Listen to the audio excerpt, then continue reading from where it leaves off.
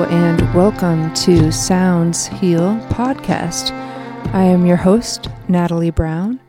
I am a sound healing practitioner, a sound healing teacher, a music educator, and performing artist.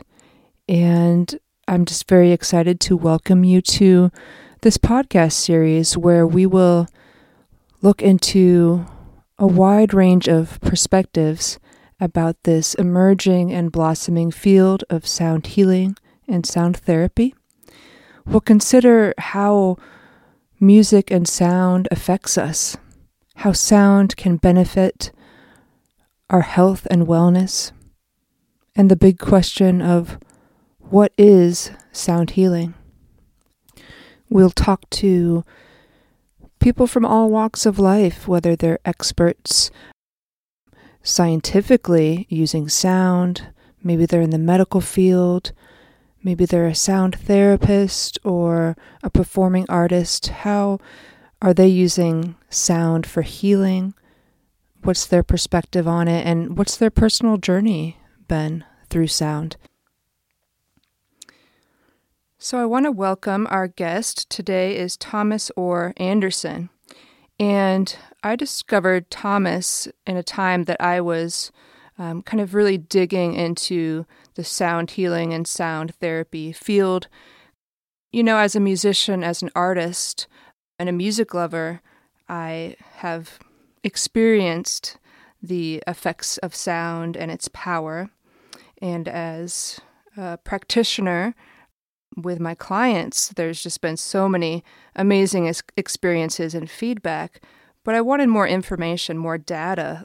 What is going on behind this practice? And kind of getting some clarity behind the science of the sound work. So I found this group on Facebook called The Art and Science of Sound Healing. And that's really what I was looking for, is people trying to discuss all the information that's going on in this emerging field. Some of it really, really interesting, but where is the information coming from? What is there data? Is there the information to back things up? Or are there perhaps things that do need to be debunked? Maybe there's some false information out there. So I was really excited to find the group, really interesting discussions, and been following that group quite a bit. And then I took Thomas's class that he teaches, one of his classes, Sound Therapy, the Physics of Sound and Vibration, which is now called Sound Therapy Foundations 1.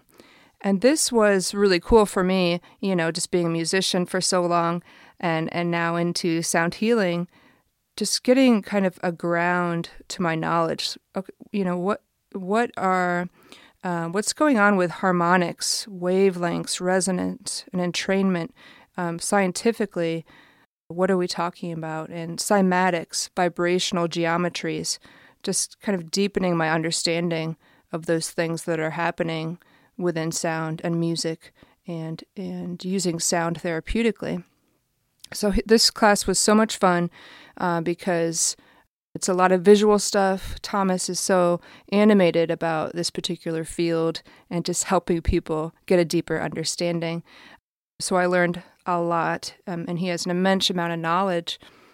So I wanted to invite him to talk with us about sound and vibration, not only how he has experienced it in his life, but what he sees is going on in the field right now of sound therapy and sound healing. So, Thomas, thank you for joining us. Hello. It's a pleasure and an honor to be here. And thanks for the lovely introduction. Absolutely. I think where I want to start is, I know you're a musician, you're a physicist, a sound therapist, and an inventor as well. So I was wondering if you could kind of lead us through that progression when it comes to your background and how it's led you to who you are today. Just kind of leading us in a timeline or a story in a way of of who you've been and who you are now. Cool. I'll try to condense the long, adventurous story as best I can. So I grew up in a household where music was just a part of life. We always had one of our primary rooms in the house was a music room.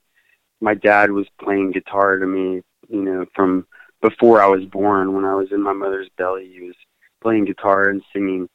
My brother plays guitar and sings, and we had lots of friends always passing through playing music. And my father is also a mathematics teacher. And a lot of his friends, or a lot of the family friends, were philosopher, mathematician, artist kind of folks.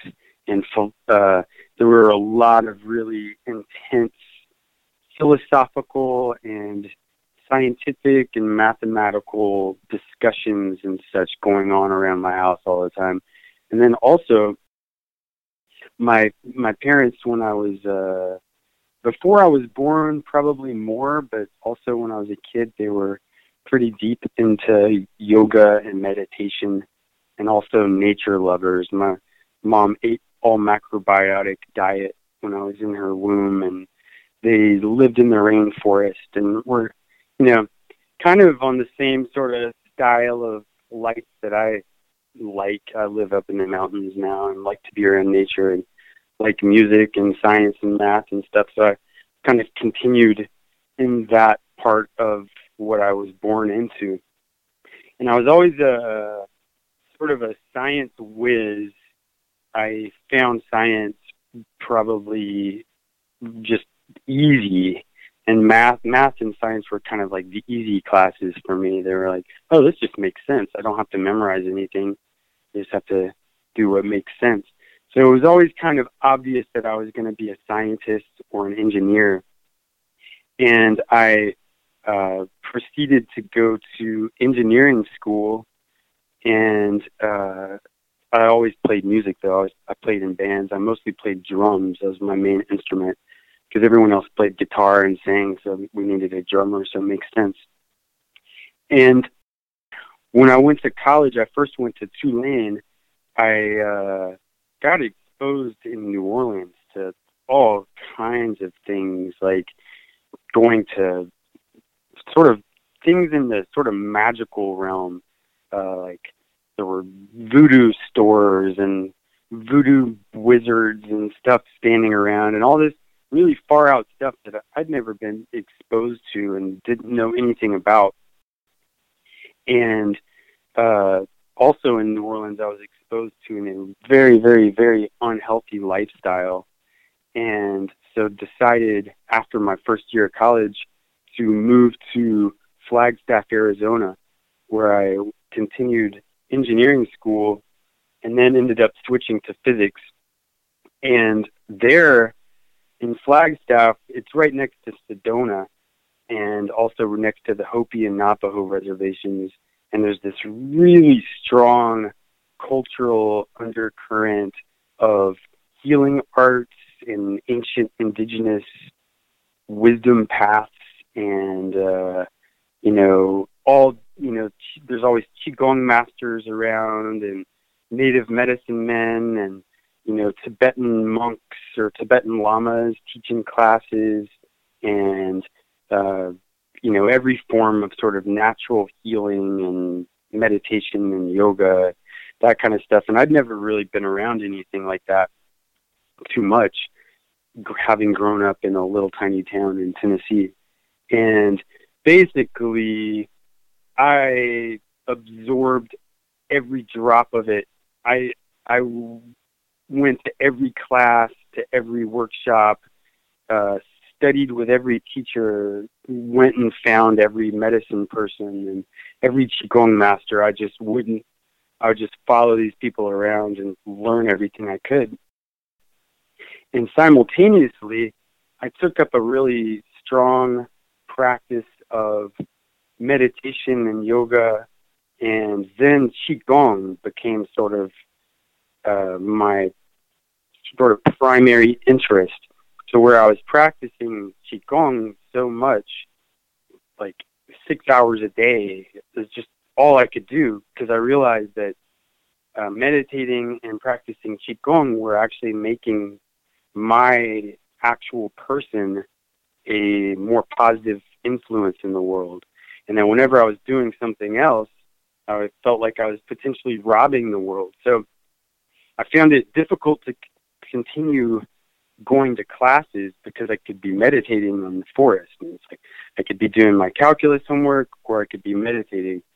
So trying to shrink all this down, I ended up being the apprentice of this Zen master healer who essentially convinced me. He didn't say it directly, but basically I was led to quit college after 4 years, and I had a really, really high GPA, and I only had 1 year left to have a physics degree. And I quit college. I left my girlfriend. I got rid of everything I owned, much to my family's dismay, because they had probably given it all to me as, being a college student, and left my band, left everything, and got a one-way ticket to Hawaii to work as his apprentice. And then my first day there, he told me, he said, "I've got nothing left to teach you. Get lost." And in retrospect, having studied a lot more about Zen traditions, I realized that was a really traditional treatment of a student by a Zen teacher, and that the proper response would be to not leave, or to sit on his doorstep the next morning and not move until he finally accepts me in. I didn't realize that. Anyway, so as distraught as I surely was, I decided, well, I guess I meant to just live in the jungle alone for the rest of my life and live off the land. That was what I thought was obvious. And so I proceeded to attempt that. So I lived in the jungle and tried to survive on fruits, and eventually tried to figure out how to get fish and such, and had a very, very difficult time of it, and almost died in a variety of ways. But basically, after three months or so of that, I had a dream where I saw very clearly that my love for science and my love for music and my love for healing arts were actually all one thing. Whereas before that, I felt really pulled in these different directions. Like, I can either be a scientist, or I could be a healer, or I can be a musician. And I couldn't choose between them. And I was incredibly distraught and torn, and felt like my life was being pulled apart. And in one dream, I saw that they were really a unity. So I came back to the mainland. I ended up sort of accidentally enrolling back in a university in Nashville, and studied physics, and ended up finishing a bachelor's and master's degrees in physics. And meanwhile, during that period of time, I had gotten to where I was doing a lot of sort of healing sessions for people. I would do acupressure. I got trained during all that time in acupressure. And I would do acupressure for people's headaches and various things. And people would come to me as a therapist of some sort of a Qigong therapist, I suppose. And I had learned to play didgeridoo. And one day I pointed a didgeridoo at somebody and played it on them, and had an experience where the same techniques or processes I was utilizing in my chi healing sessions or my acupressure sessions, I was able to do precisely the same thing through the sound of the didgeridoo, but it had a really huge advantage because people didn't have to have any sensitivity in order to feel it. If you point a didgeridoo at somebody and vibrate them, pretty much anybody can feel it, because, I mean, it vibrates you like you're on an airplane or a bus or something. It's a very tangible vibration. It's not subtle. You don't have to sense chi or prana or ki or anything like that. You don't have to be a practiced meditator to feel it or something. You just feel it because it's literally vibrating you. And, you know, you can, in a laboratory, measure the vibrations. And so all of a sudden, I discovered on my own this sound therapy. And this was quite a while back. And this was before I had ever heard of anything like sound therapy or sound healing. I went to bookstores and libraries. There were no books that I could find anywhere. I finally found one book in a bookstore about it, and I didn't really like the content of it very much. So as far as I knew, I was kind of the only person really into this in the world. As far as I knew, I sort of invented it. And then over the course of a number of years, I ended up having an office where I did sound therapy treatments for people. People would invite me to do sessions for big groups at meditation centers and such. And over the course of the years doing that while I was finishing graduate school, it started to become a popular trend. And all of a sudden there were lots of books available about it. There were other people like buying tuning forks and doing, tuning fork therapies. And then there were people coming to do gong concerts. And all of a sudden it started turning into this phenomenon that everyone was familiar with. Mm-hmm. But the things people were saying about it didn't make sense generally. People would say a lot of stuff that, as far as I knew, based on my knowledge of music and my knowledge of physics of sound, things that were just absolutely not correct.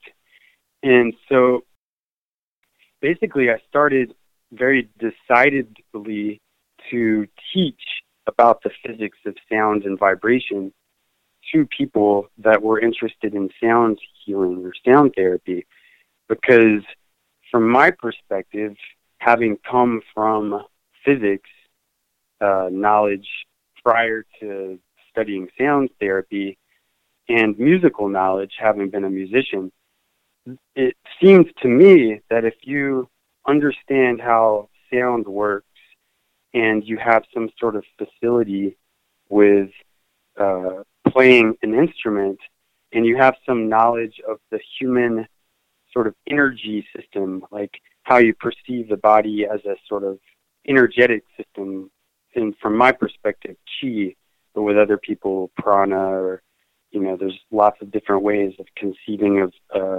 an energy system in the body, that if you have knowledge of all of those, sound therapy or sound healing is very logical, sensible, and almost obvious.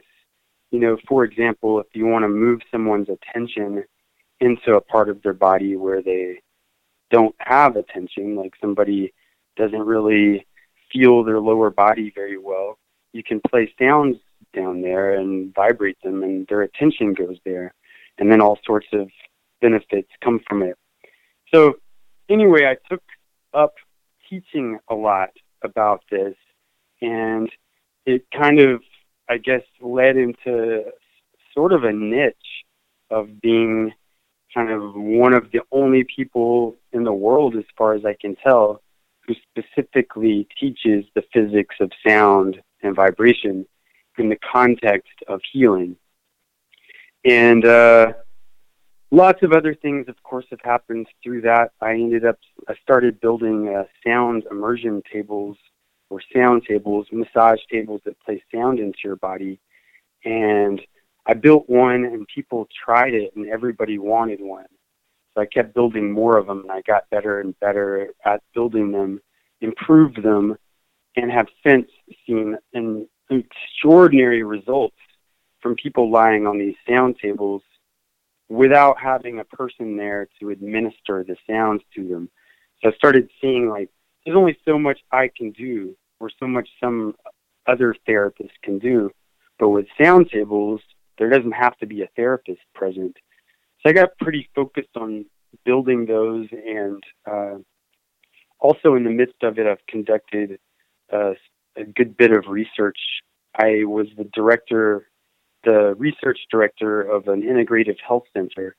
And so for a few years, I had a really nice laboratory with biofeedback, neurofeedback, and heart rate feedback equipment, and sound table and gongs and all sorts of tools of that sort, and a neurosurgeon working with me, and a bunch of other therapists of a variety of sorts. And I got to conduct a great deal of research. It was generally informal. It was generally all sort of pilot study that were going to lead up to, because in order to do really official studies that involve something that could be considered medical, you have to go, it's a long journey to get approved, and you got to do all these things. So there's a lot of pilot studies, just kind of seeing what happens when this happens, and seeing what happens when this happens, and seeing what kinds of results people were getting from sound. And it's really unbelievable the kind of benefits people get from sound. But it's also not well understood. And what most people say about it is generally based in some sort of misconception of how sound works. And so as I've met you through this Facebook group, the Art and Science of Sound Healing, I've also met a lot of other people from around the world who have tremendous knowledge and experience, people that have been working in sound therapy for many decades and such. And I've gotten to have a lot of communications with people from around the world who have a lot of knowledge about these things. And there's a general agreement among those people about the about some fundamental things and some fundamental mistakes that are being passed around in the information about the topics. But hopefully I kind of told a little of my story and a little bit of my philosophy, I guess, all in one Absolutely. Take. Hopefully that answers your question. Yeah, what a fascinating journey you've had. And I wonder if you could share I wonder if you could share, you were just talking about being able to work in that lab. I mean, how amazing would that be, just to be able to try out some things? Was there something you found? You said that, generally you were finding these amazing benefits of sound. Was there something that you found that would kind of clarify something that is generally a misconception about sound and how it heals? Was there any of your lab work that was able to highlight a benefit, but also kind of show that maybe we have a misconception about something? Yeah, and like I said, all of these studies were informal, that they were all kind of, this place was intended to run for a very long time. At the time, we were assuming that right now, 10 years later, we'd be in the midst of these long-term studies. Mm. And at that point, we were basically kind of testing out what we would want to go through a great deal of trouble to do an official study about. But this is one thing that I think is really crucial and seldom known, is that, and this is based on my experience with it, is that the particular sound used or the particular frequencies used are not as important as people think. That the sound, it's generally believed or taught in this burgeoning field of sound therapy or sound healing that essentially that sound is beneficial in a way very similar to the way we have learned that pharmaceuticals or vitamins, that is something like a chemical. Like, for example, you take vitamin C, and then vitamin C has this particular action in the body that has these certain benefits. Vitamin D helps with your immune system, among other things. And, sugar gives you energy, things like that, where there's sort of this chemical process where a specific chemical in our diet has a specific result in our body. And we've been trained to think of medicine that way because that's what our medicine system is largely based on. I call it the pharmaceutical model. And so generally people have construed that it's the same way with sound. For example, you are, depressed and you need this frequency, or your liver is having trouble and you need this frequency, or this chakra is out of balance and you need this frequency. That there's this just common belief that sound therapy works that way, that it's a pharmaceutical, chemical kind of thing.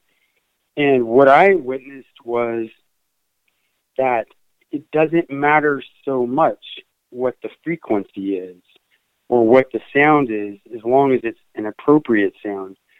For example, if you get a really low bass note, like a deep didgeridoo, and play it on someone, it will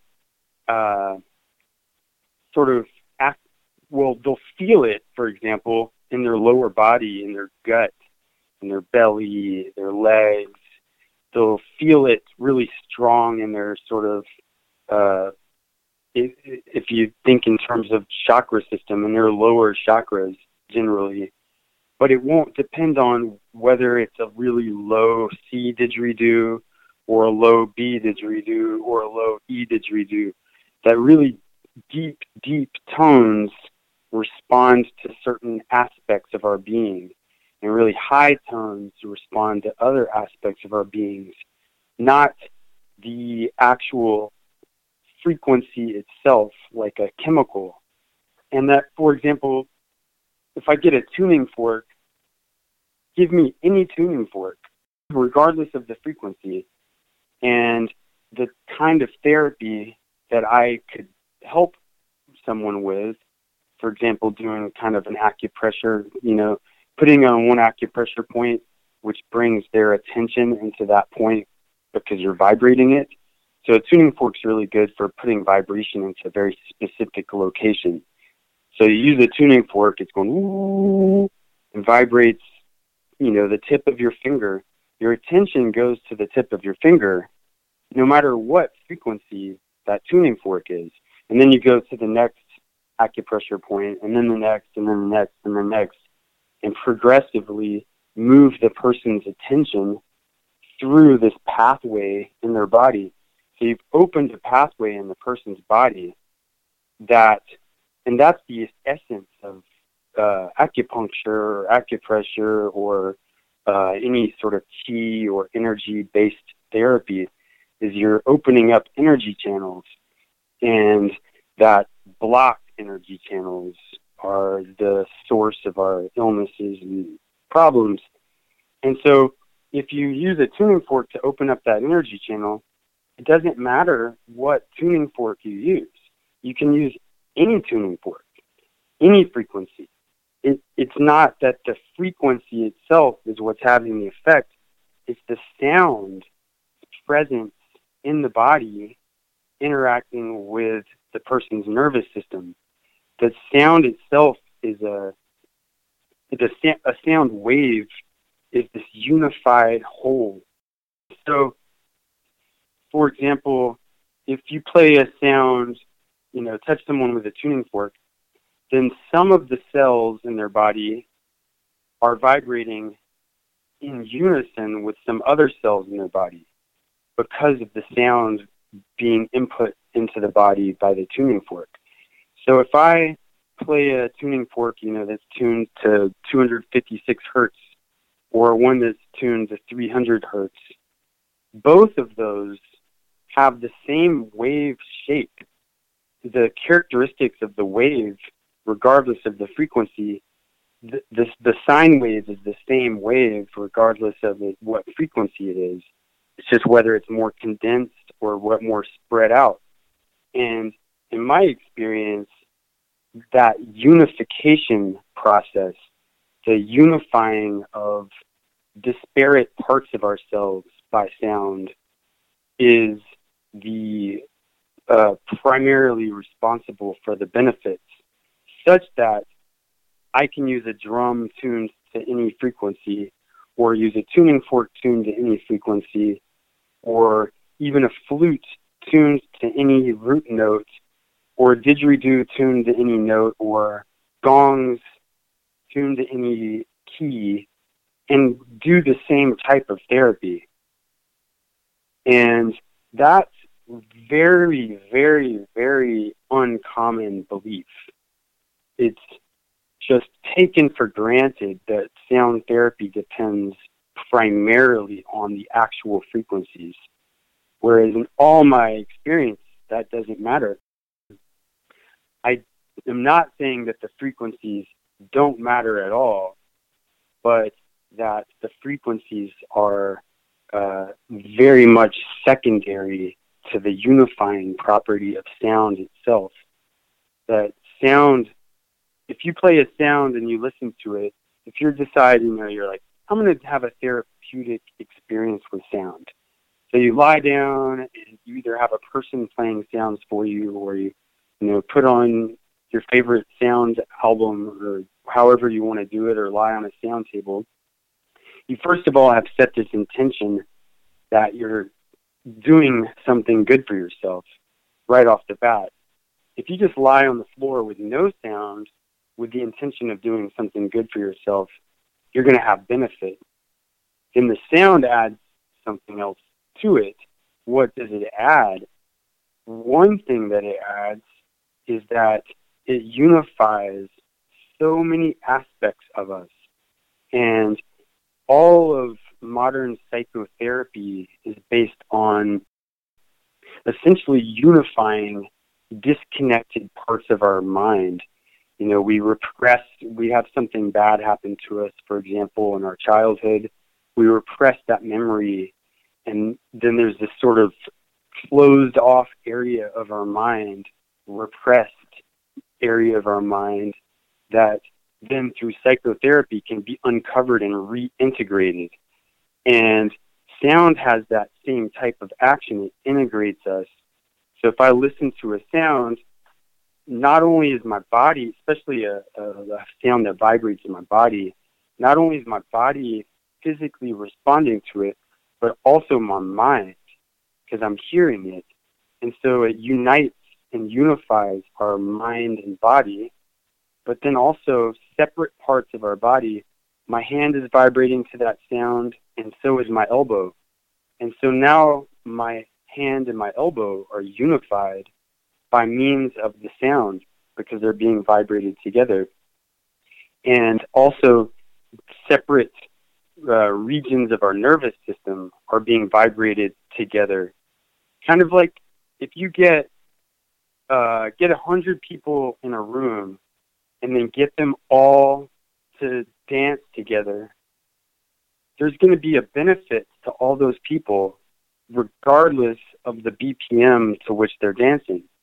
It doesn't matter what frequency they're all dancing to, as much as it does the fact that they're all dancing together.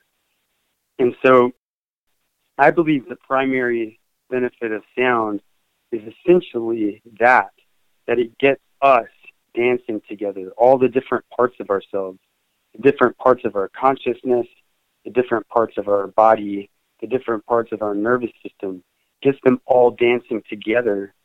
And dancing together or cooperating is essentially health. And not dancing together or not cooperating is illness. My liver is not cooperating with my kidneys, I'm sick. If they're cooperating, I'm healthy. And so it doesn't matter what frequency everybody's dancing together so much as it does that they're dancing together. And likewise, it doesn't matter so much what frequency is all the parts of my body and mind are dancing together so much as it does that they're dancing together. If I were to say there was a really significant single finding from my experiments, that would be it. And it's something that is, interestingly, a very rare perspective, which I'm working to change. I just wrote a chapter in a book. It's called The Unifying Property of Sound. And that book's called Being in Biology. Maybe you could put a link to it on this podcast for anyone interested. But yeah, hopefully that wasn't too long, but that's definitely my answer to that question. And hopefully I made it clear. Absolutely. I think using the words unifying and that a particular vibration brings attention to an area, especially where you first started with talking about the didgeridoo, whether it's a low C or a low F sharp, it's more the range of the instrument that brings it to a specific area. So that brings into mind your recent study that I participated in, which is, virtually talking about where do you feel tones energetically in your chakras? Because there is this system that people talk about that if you use the note C, you feel it in your root chakra. And that could be any C. That could be a really low C. That could be a really high C. And then if you're playing the note F, you should feel it in your heart, right? So some people follow that particular system. And so you did a tone study very recently that I'd love you to talk about how you put it together, what it looked like, and what you're getting from the results so far. Yeah, great. I'm excited to talk about that. It's actually really, really surprising to me, the results, at least some aspects of them.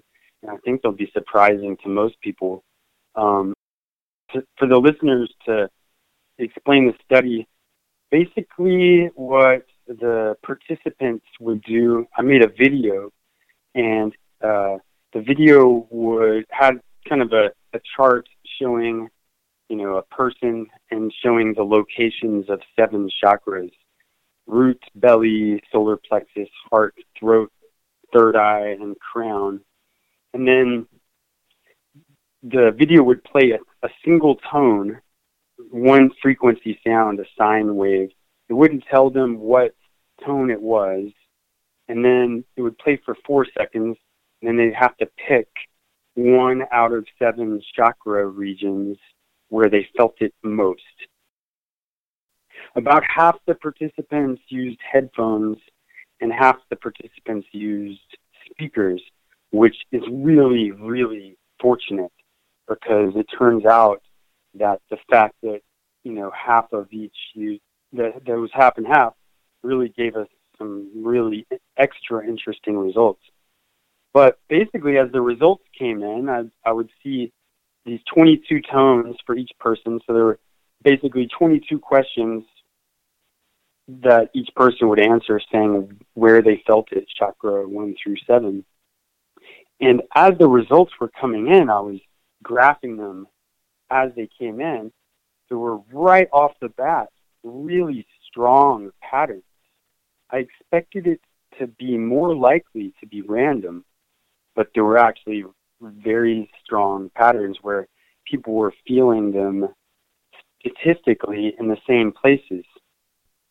And it turned out that, well, first of all, I used the C major scale because the most common lore about chakras and tones is that the C note relates to your root chakra, the D note to your belly, the E, F, G, A, B, so B at your crown, and that it's just generally believed for kind of sketchy reasons, but is generally believed in the sort of the public mind that correspondence is some sort of well-known fact. But as I investigated sources of it, the sources of it are pretty sketchy. And then I did an experiment when I worked at that lab where I basically did this same experiment and found that definitely, at least not in all the participants I tested, there was no correlation between the C major scale and the 7 chakras. So I started out with this study using the C major scale just, first of all, to see if that is true. And basically, there were really strong patterns, but those patterns are not the C major scale. There are some correlations. For example, the low C, which was the lowest C was C2, which is what, like 7, right? I don't remember the hertz. I have to look. I don't memorize frequencies for the notes. But the lowest one, people overwhelmingly felt it in their root chakra. Most people answered that they felt the lowest C in their root. So that corresponds to the common teaching. But then also the highest C, which was, I believe, C5, was overwhelmingly felt in the crown chakra.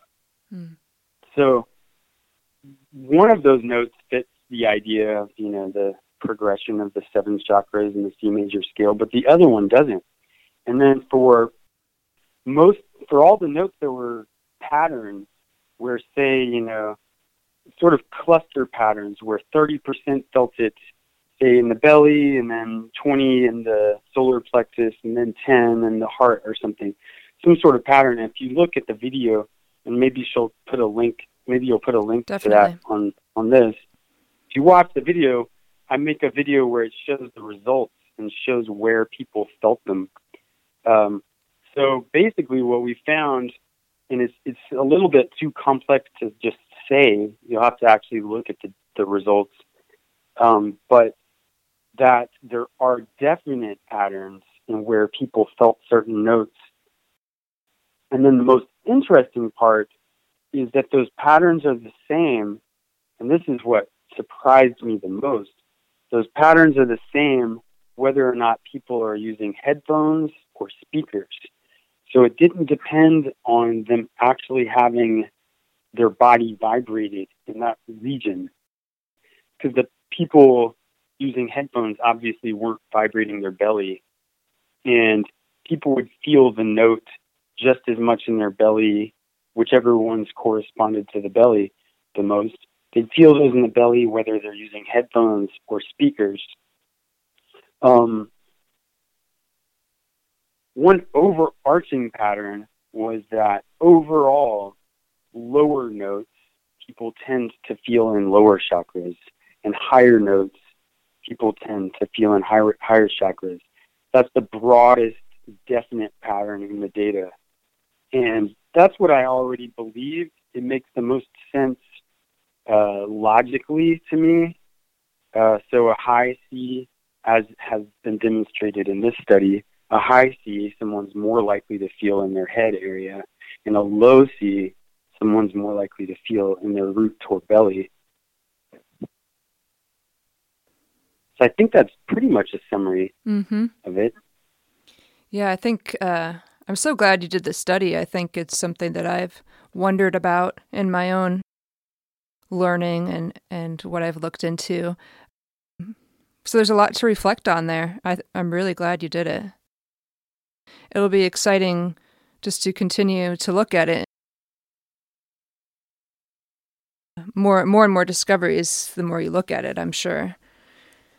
Yeah, I'm in the midst. It's actually pretty time consuming. I'm in the midst of graphing all the different representations of different variables and such, and also working on making the representations in sort of non-traditional formats where more general viewer, sort of a general, public isn't so comfortable reading 50 graphs and absorbing the meaning of them. Mm-hmm. So I'm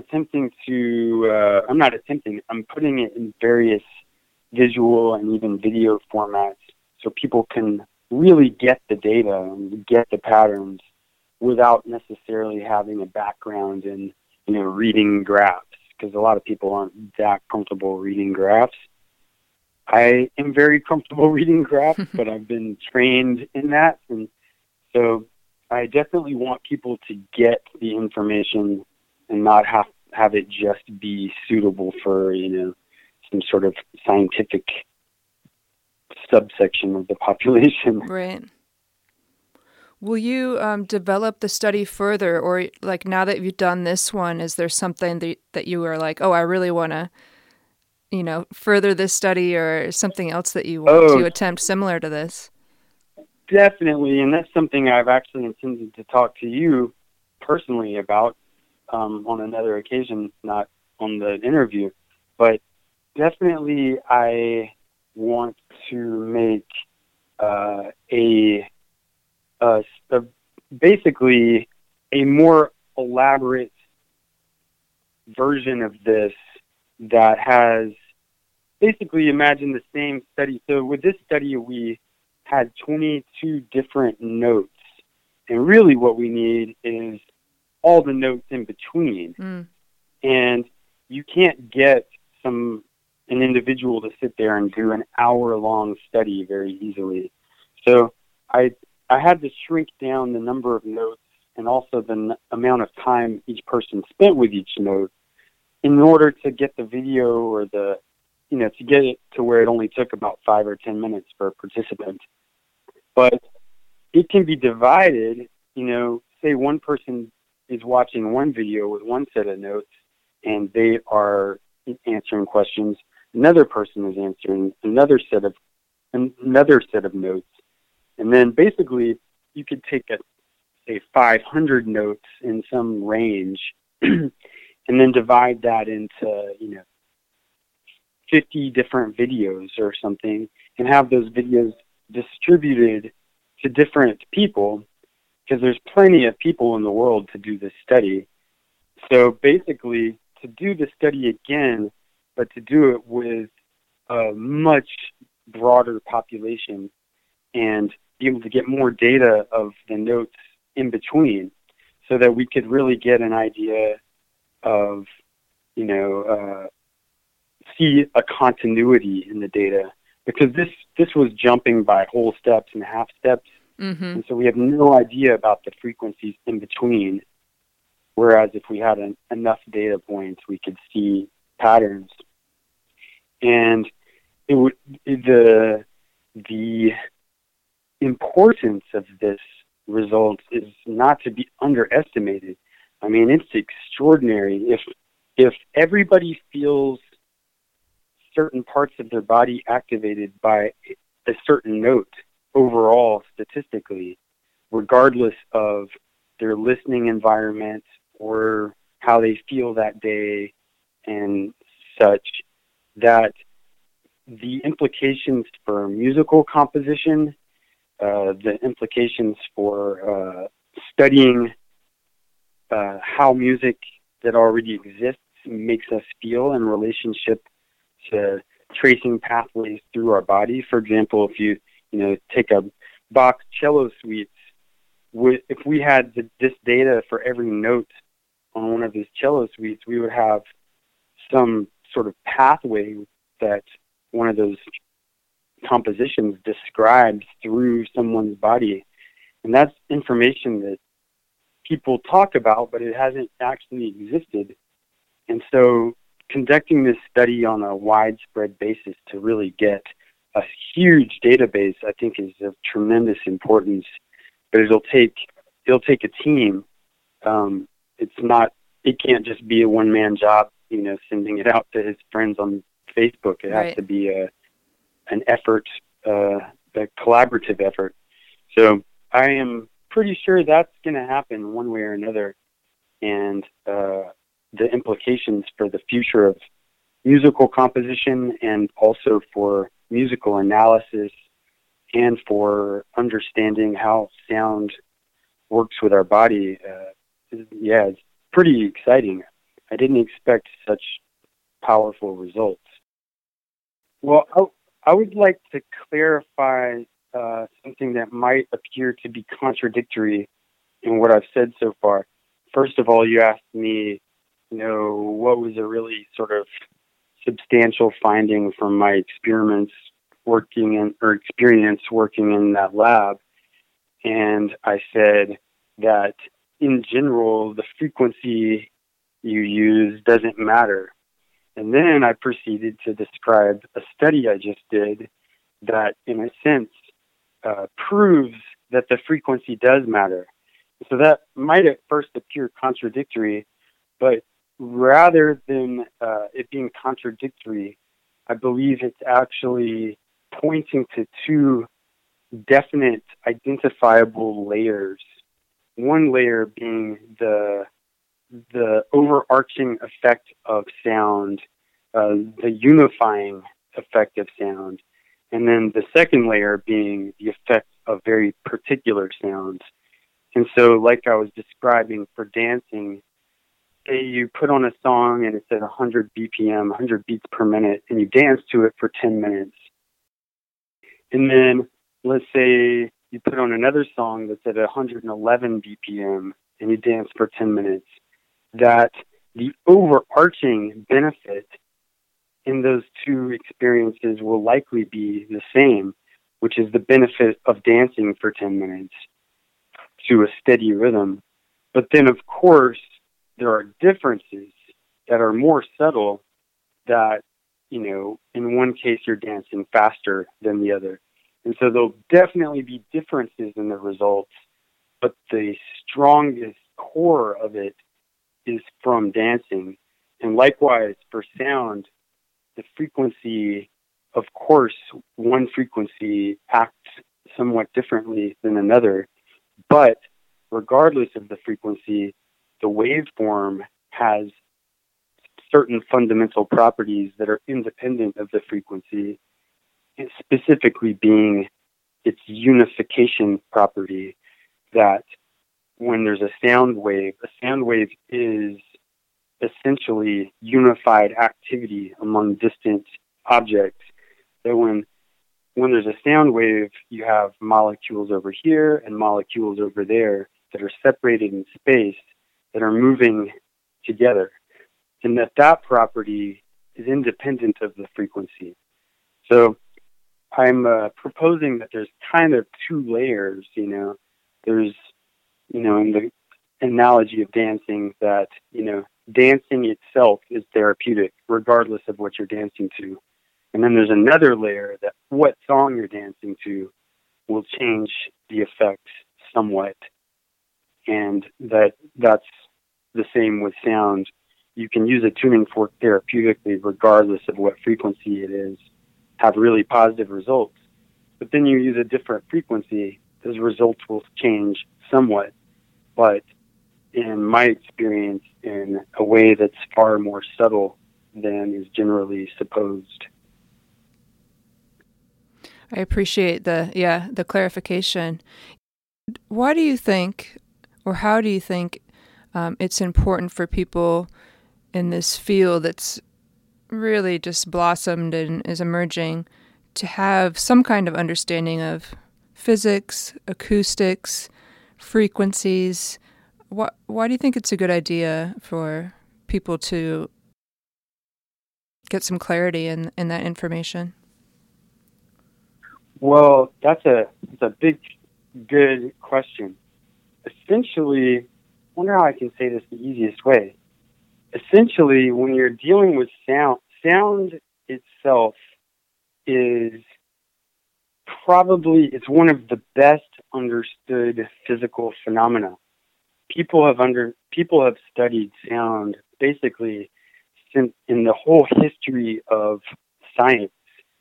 There's been a tremendous amount of experimentation with sound, from ancient times, stories of Pythagoras realizing that the note of that a string makes is related to the tension of the string or to the length of the string. That there's these really fundamental properties of sound that are really, really well known, and that most of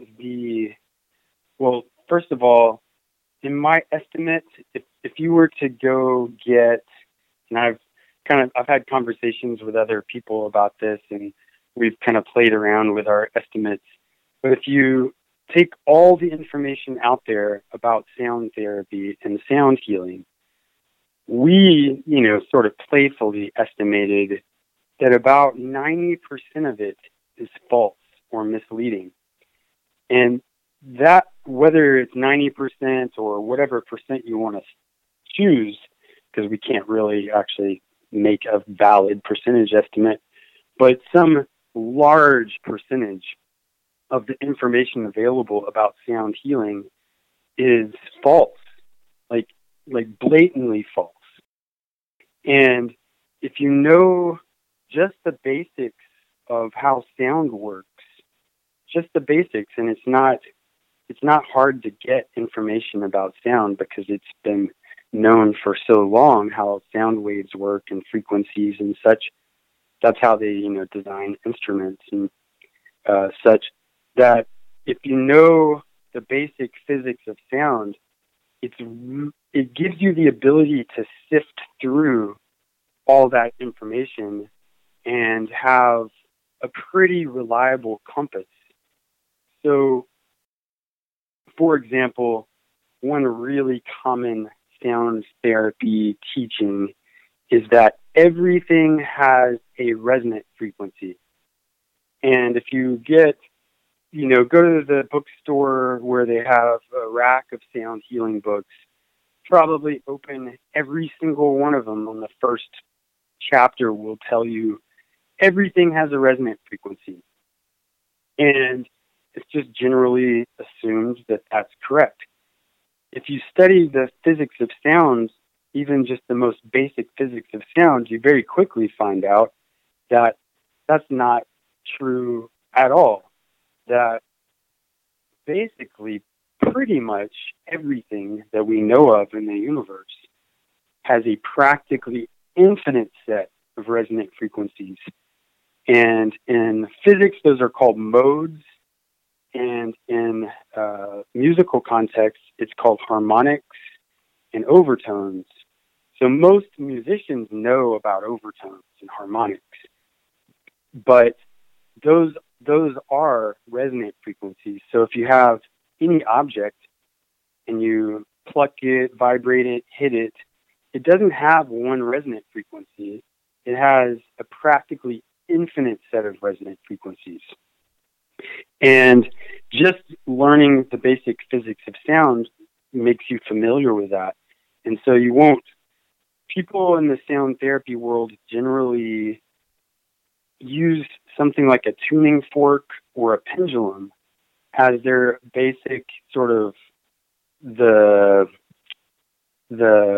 main example of how vibration works, that they reference everything else, that everything's like a tuning fork. A tuning fork is specifically designed to try to decrease all of the resonant frequencies except one. So a tuning fork is kind of like a pendulum. It's basically a very stiff pendulum, or two pendulums kind of connected to each other. It's designed to work like a pendulum. And a pendulum is a very special object called a simple harmonic oscillator, which is, if you study physics of sound, kind of, one of the classic things you have to study is a simple harmonic oscillator. But a simple harmonic oscillator has one very specific and unusual feature, which is that it has one natural resonant frequency. So the best example of a simple harmonic oscillator that we all learn about when we're kids, or most of us, is on the playground when someone's on a swing and you go push them, it swings at its own resonant frequency. There's a certain speed or rate that it goes back and forth, and that's its resonant frequency. And if you push at just the right time, you push in sync with it, then you barely have to push, and it goes really, really well. If you don't push at the right time, you have to work a lot harder.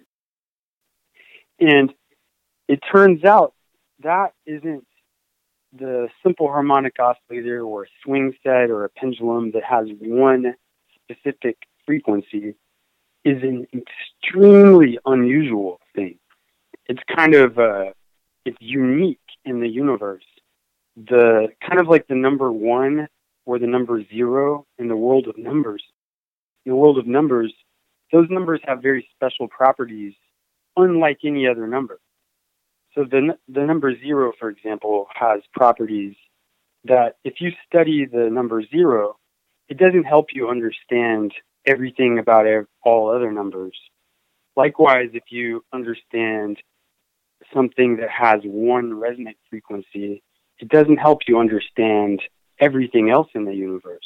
Our heart is not like a pendulum. Our heart doesn't have a resonant frequency. It's a very complex object that has a nested web of infinite or practically infinite resonant frequencies. And so in the sound therapy books, it'll say everything has a resonant frequency. See, like a tuning fork or a pendulum. And then they'll say, so obviously our heart also is like that because everything in the world is vibrational. So what's the frequency of the heart? And then they'll give you some frequency in a chart. And it makes a lot of sense if you don't know some of the basic physics of sound and vibration, being that something like a heart can't have just one frequency. They'll have an infinite web of frequencies. And also, another aspect that I interviewed Dan Russell, this acoustical physicist. I don't know if you heard that interview, but he's the one who brought this up to me, which I find really helpful. Something he pointed out is that also, not only do most things in the universe have a practically infinite set of resonant frequencies, they also, most things in the universe are not resonant. So it's a tuning fork's very resonant. A singing bowl is very resonant. It responds. If you hit it, strike it, pluck it, it rings out. It's very resonant. Take a lump of silly putty. A lump of silly putty is not resonant at all. It's really hard to pluck or hit or strike or rub a silly putty ball and get any sound to come out of it, right? It doesn't resonate. And most things are not very resonant. The things that are resonant are the things that we make musical instruments out of. But a ball of silly putty is not particularly resonant. And likewise, most of the structure of our human body is not very resonant. Like if you get a sponge and fill it with honey, like soak up honey into a sponge, it's very, very, very much not a resonating thing. You can try to find whatever frequency you want, and it's not going to go woo very easily and vibrate and resonate. And likewise, most of the human tissue is not very resonant.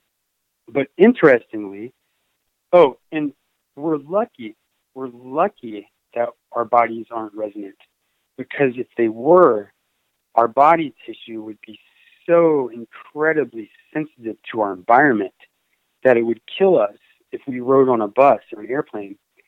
Most of what people teach about sound therapy, if it were true, we would all die and decompose so quickly if we were so resonant as everyone proclaims. We're very fortunately not very resonant. we're not sensitive to vibrations. Our structure doesn't rearrange itself very easily. We're really lucky that frequencies don't actually really quickly reorganize our DNA, or we would, ride on an airplane and then, our children would be born with 3 noses or something. We're really lucky. But our nervous system, on the other hand, is extremely sensitive to vibrations. And so that's kind of, going into a different area, not talking about why it's important to know the physics, but I just wanted to bring that up, that our bodies are not particularly sensitive to vibrational influence for our well-being, but our nervous system is extremely sensitive to vibrational influences because it's designed to pick up environmental cues to help us survive. And I think that a lot of the future of sound healing will be focused on a lot more on the nervous system and its response to sound, and not so much on the idea that, you're literally vibrating your cells, and that's the reason sound helps you so much. But that instead you're vibrating the nervous system, which is then directing the actions of the cells.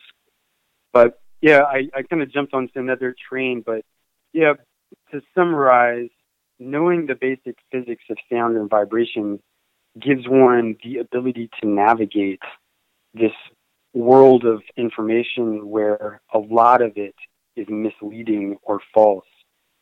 And it also gives you the ability to work with sound knowledgeably.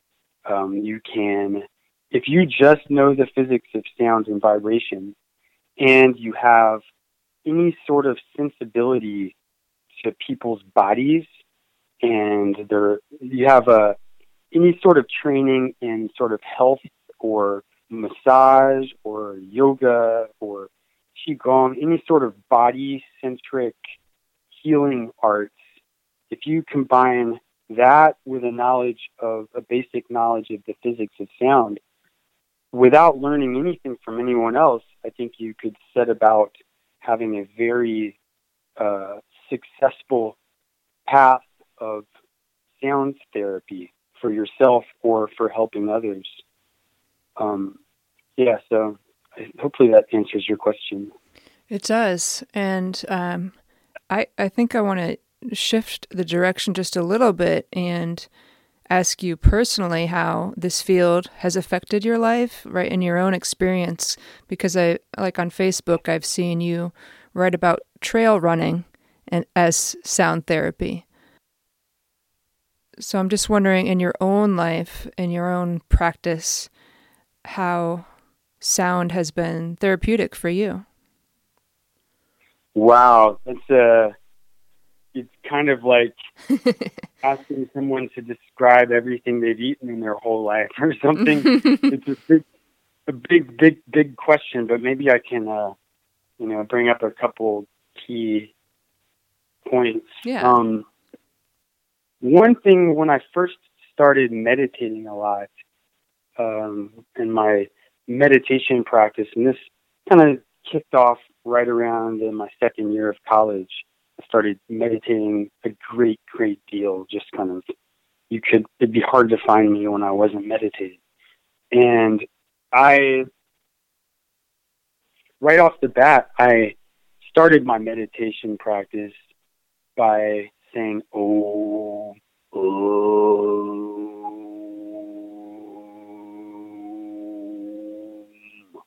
and oming." And I would also, I took up the practice of doing it outdoors a lot, and then generally by water. So my favorite, and it's still my favorite thing to do, is to go sit by a stream, a running stream, that notably is vibrating the rocks that I'm sitting on. So when you have, a stream going by, it's like, you have all this sound coming from the water. and then that sound is also resonating up through the rocks. And between every rock, there's little resonant cavities, so different frequencies are being, or different frequency ranges are being resonated by different rock formations. And sitting there and saying, oh, and through learning to say Om, one thing is, in order to pronounce it well, you have to adjust your posture. And so when I was learning how to say it deeply, I would have to adjust, my spine, adjust how my diaphragm is seated, and the position of my shoulder blades and my neck and my throat and my rib cage. Basically, the process of exploring that sound and opening it up and making it deep and resonant and being able to hold the note for a long time. That process is basically you're listening to the sound, and then you're adjusting your body, and that adjusting your body adjusts the sound. So it's a sort of biofeedback, where by just exploring that sound, you're essentially being led through yoga of some sort.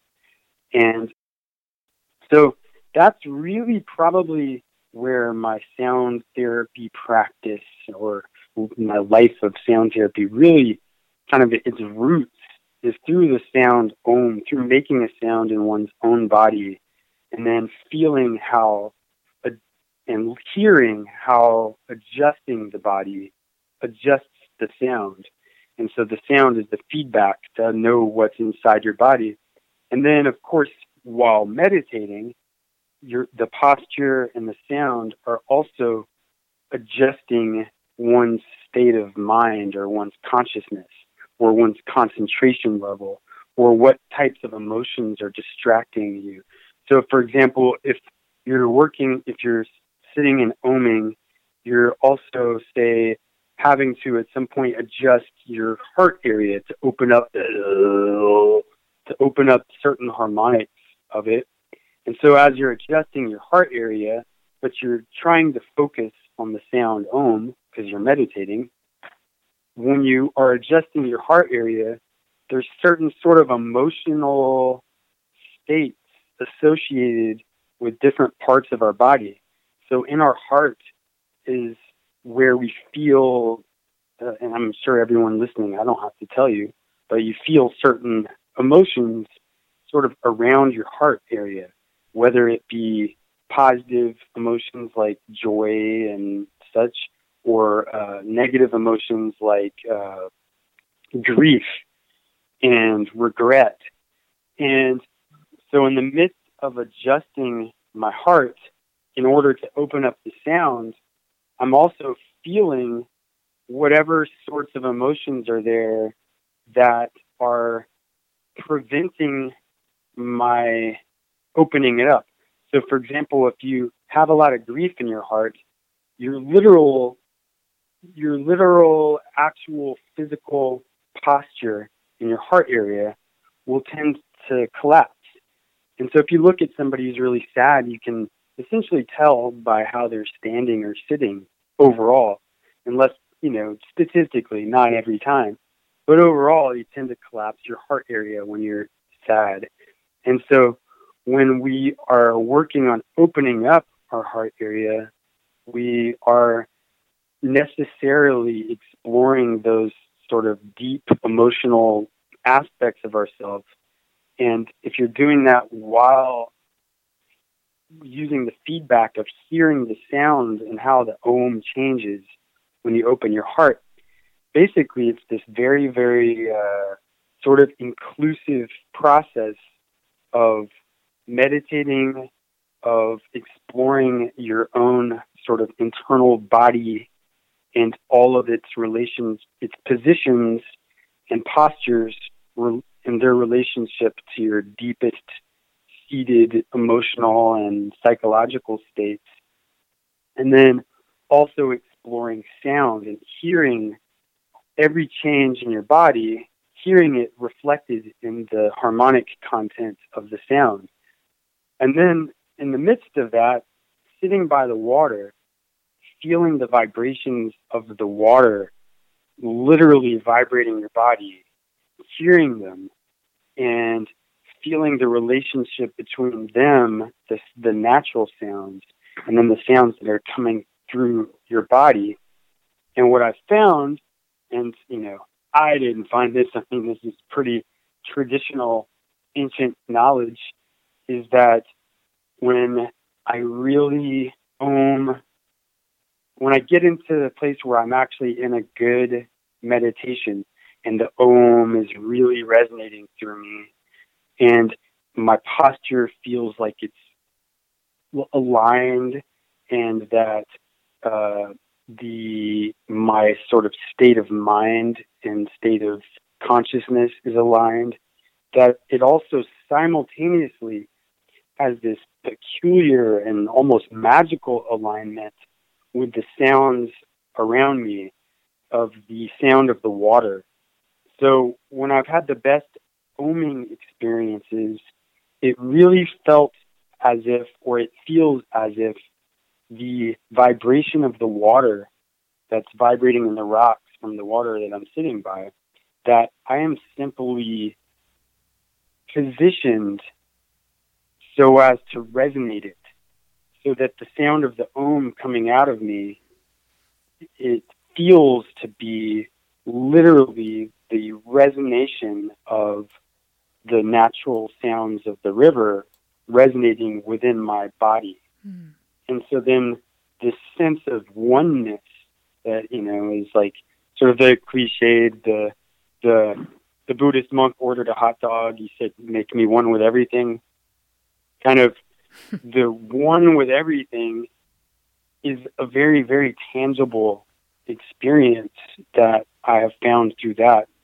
And, I guess that's one example of how it's related to my life. I guess that's sort of a practice. I don't know if I said how it changed my life, which is maybe what you were asking. Oh, no, yeah. I was just wondering how it's affected you in your own experience. So yeah, that does answer it. Okay, good. Yeah. And I think I go so far into my answers that I get to where I was like, wait, what was the question again? I'm just telling this story. I think it's in depth enough that even though it's that particular experience by the water, that it relates to probably your experience overall with sound. So yeah, it makes a lot of sense. Yeah, I definitely, and I think that this is surprisingly unusual in the world of sound healing and sound therapy, the people that are into sound healing and sound therapy, which is a whole lot of people now, that it's strange to me that this is unusual, but this is unusual, is I have a very strong focus on the sounds of nature, that when I go to waterfalls probably on average over the whole last year, probably average about 4 times a week. Mm. I live around waterfalls. I've chosen the place where I live because I'm surrounded by waterfalls. And the sounds of nature, letting the sounds of nature penetrate my entire being, let my whole body be vibrated by them, let my mind be filled with them, and then let the sounds that come out of me harmonize with them. That, in my experience, has been the most sort of perfect. I'm reluctant to use that word, but in this case, I feel comfortable saying it, the sort of the most perfect version of sound therapy. And it's so far removed from any theories or anything somebody claimed or someone's idea or traditions, and it's just directly experiencing beauty through sound and having every aspect of what's happening inside me harmonize with everything happening outside of me through the experience of sound, both physically and, mentally. Just every level of of my being harmonized with the beauty of nature by means of the language of sound. And that's really uncommon, I think, probably mostly because most people live in cities, and secondly, because the sound therapy world is very market driven, and I can't really sell that experience to anyone, and nobody else can so easily. So a lot of the information about sound is, usually selling something, and the waterfall is, thank goodness, free. Yeah, I think that's why I really appreciate your perspective on things, because, I mean, as you say, it is the art and the science. It is the experience, the oneness, the allowing the sound to encompass you, as well as a deeper understanding of the science of it that creates that balance. It's not necessarily one or the other. Yeah. I'd like to comment on that, if I may. Yeah. To be clear, because I end up talking a lot about the science side of it, because that's basically, I am a teacher of that. Mm. It's a part of the knowledge that is, there's not many people that know about the physics of sound that are also interested in sound therapy. And so I am in the position of oftentimes teaching the physics part and the science part. And that part is so incredibly important right now, because it helps to correct a lot of mistakes that I think are holding us back collectively. But I want to clarify that my relationship to sound is far from scientific in general. I don't use science much if I am playing music or listening to nature or, doing a sound therapy session. Science is something that I think it's good to know, to set sort of a pattern for understanding, but then the actual doing of it is, I am much more of an artist. I don't think it's a good idea to do sound therapy with science in mind in general. That there's that the art doesn't have definite rules. It doesn't have, art is, a spontaneous expression of nature through us, and the actual practice to me is art. The understanding of it is the science.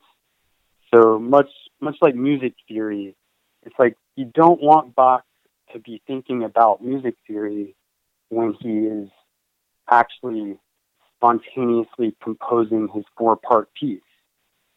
You want him to be expressing his artistic soul, but at the same time, the fact that he has such a fantastic knowledge of scales and harmonies and counterpoint and whatnot makes it so that when he does improvise, there's a depth to it beyond compare. Likewise, understanding the physics of sound and or how sound works when one is doing their therapy or playing their music, it adds a level of depth that would otherwise be absent. But I do not in any way propose that people try to treat art from a scientific perspective. Right. It's the balance of understanding. Yeah. Yeah. Well, so I think to start to bring this to a close, what's propelling you? What are you excited about? What's in the works for you this coming year? Wow, that's big, big answer if I were to It's a big be year, huh? thorough about it. But I'm finishing a new album. I'm also a musical artist. I play dance music for festivals and such. My artist name is Sirius Colors, Sirius, like the star, the binary pulsar. Sirius Colors. I have a new album that's I'm in the final stages of mixing and mastering. I'm also going to be doing. Oh, actually, this is kind of an exciting thing that I think uh, answers the question sort of all in one thing. I'm going to be starting something I'm calling a Secret of Sound tour. I'm going to be traveling around the country and presumably sometimes out of the country. And this is something I've done for a long time, but I'm going to do kind of an official section of it where basically I'm going to travel around the country and record sounds. I'm going to find people, like maybe visit you and ask you to teach me something, show me something, demonstrate something, or take me to a place where there's a special sound. And I'm going to be documenting that in audio format, also in interviews, and then also turning it into music and recordings, and then also demonstrating my sound immersion systems, giving people the opportunity to try out this amazing experience where you get to lie on a table and it plays sound into your body in a way that you don't otherwise get to experience ever. Demonstrating that, and then also playing concerts and doing lectures. I really, really like giving lectures and workshops. So I'll be doing this tour where it's kind of this mixture of all these different activities, and there'll be ways to keep up with me and kind of follow the adventures, and videos of my going into a cave and recording some magical sounds, and you kind of get to follow me. And then I can also come to your hometown and give a talk or a lecture or a demonstration, play a concert. And so I'll be doing that. And I think in a sense that summarizes a lot. Also want to continue this with this study that we just did about how certain tones affect people in very definite places. Want to expand that study and get a whole lot more participants. I'm just finishing a book. It's actually, I thought I was halfway through, but now I realize it's part one, and it's called Symbiotic Sound. I think that's going to be the title. And it's a mixture between, it's sort of a story about this group of people that, starting from scratch without any previous knowledge, uncover the secrets of sound. So it kind of teaches you the physics of sound through a story about people that don't know anything about it, who are from scratch discovering it on their own, starting out by playing on the playground and discovering how frequencies and harmonics work by swing sets and merry-go-rounds and stuff like that. So you could keep an eye out for that. I'm also making a film.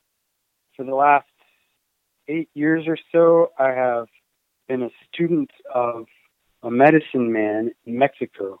His name is Tata Cachora, which means grandfather salamander or grandfather lizard. He's now 105 years old. He has 44 children and 120 grandchildren, like 50 great-grandchildren, 10 great-great-grandchildren, somewhere thereabouts. He's 105 years old. He is extremely healthy and active. I go hiking with him, and he sometimes wrestles with me. He's very strong, healthy, and one of the most if not the most knowledgeable person alive about indigenous plant medicine. And for the last few years, we've been working on making a film about him. And it looks like we're probably going to get to go finish that filming sometime this spring. And a bunch of other stuff too. But That's awesome. That's probably enough. I'd love anybody listening to get in touch with me. I really, really love anything to do with all of these topics, and I'm very happy to share and love to meet people. And also, we'd love to, if anybody wants me to come to their town on my Secret of Sound tour, please let me know and we can arrange that. That'd be fantastic. Love to meet you. What's the best way for people to kind of follow your adventures? Your website? You have a blog? The Secret of Sound right now, I haven't made a new website for that, but I have a website that is my sort of sound therapy website, which is probably the most appropriate for this. It's Phi Sonics. It's P as in Paul, H as in Henry, I as in intelligent, SONICS, PhiSonics.com. And that's, PhiSonics is my company that makes sound immersion systems and also under which I teach my sound therapy courses and lectures, and also research projects, and this blog, and also my podcast is on there. And I'll probably be reorganizing it a little bit soon in order to accommodate the Secret of Sound tour. But that's a really good place to get in touch with me. And also, I have a website called SiriusColors.com. It's SIRIUS colors.com, which is for my performance music.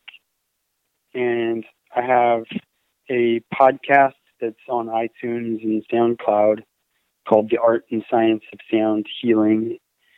And definitely invite people to join our Facebook group, which is also called The Art and Science of Sound Healing. And this probably captures it. Awesome. Well, thank you so much, Thomas, for shedding some light on this vast field that we're involved in. I really appreciate your insight and this really cool journey that you've been on. So thank you for your time. Yeah, it's funny when I watch Indiana Jones. It's always like, oh my gosh, that's actually what my life is like. It's pretty funny.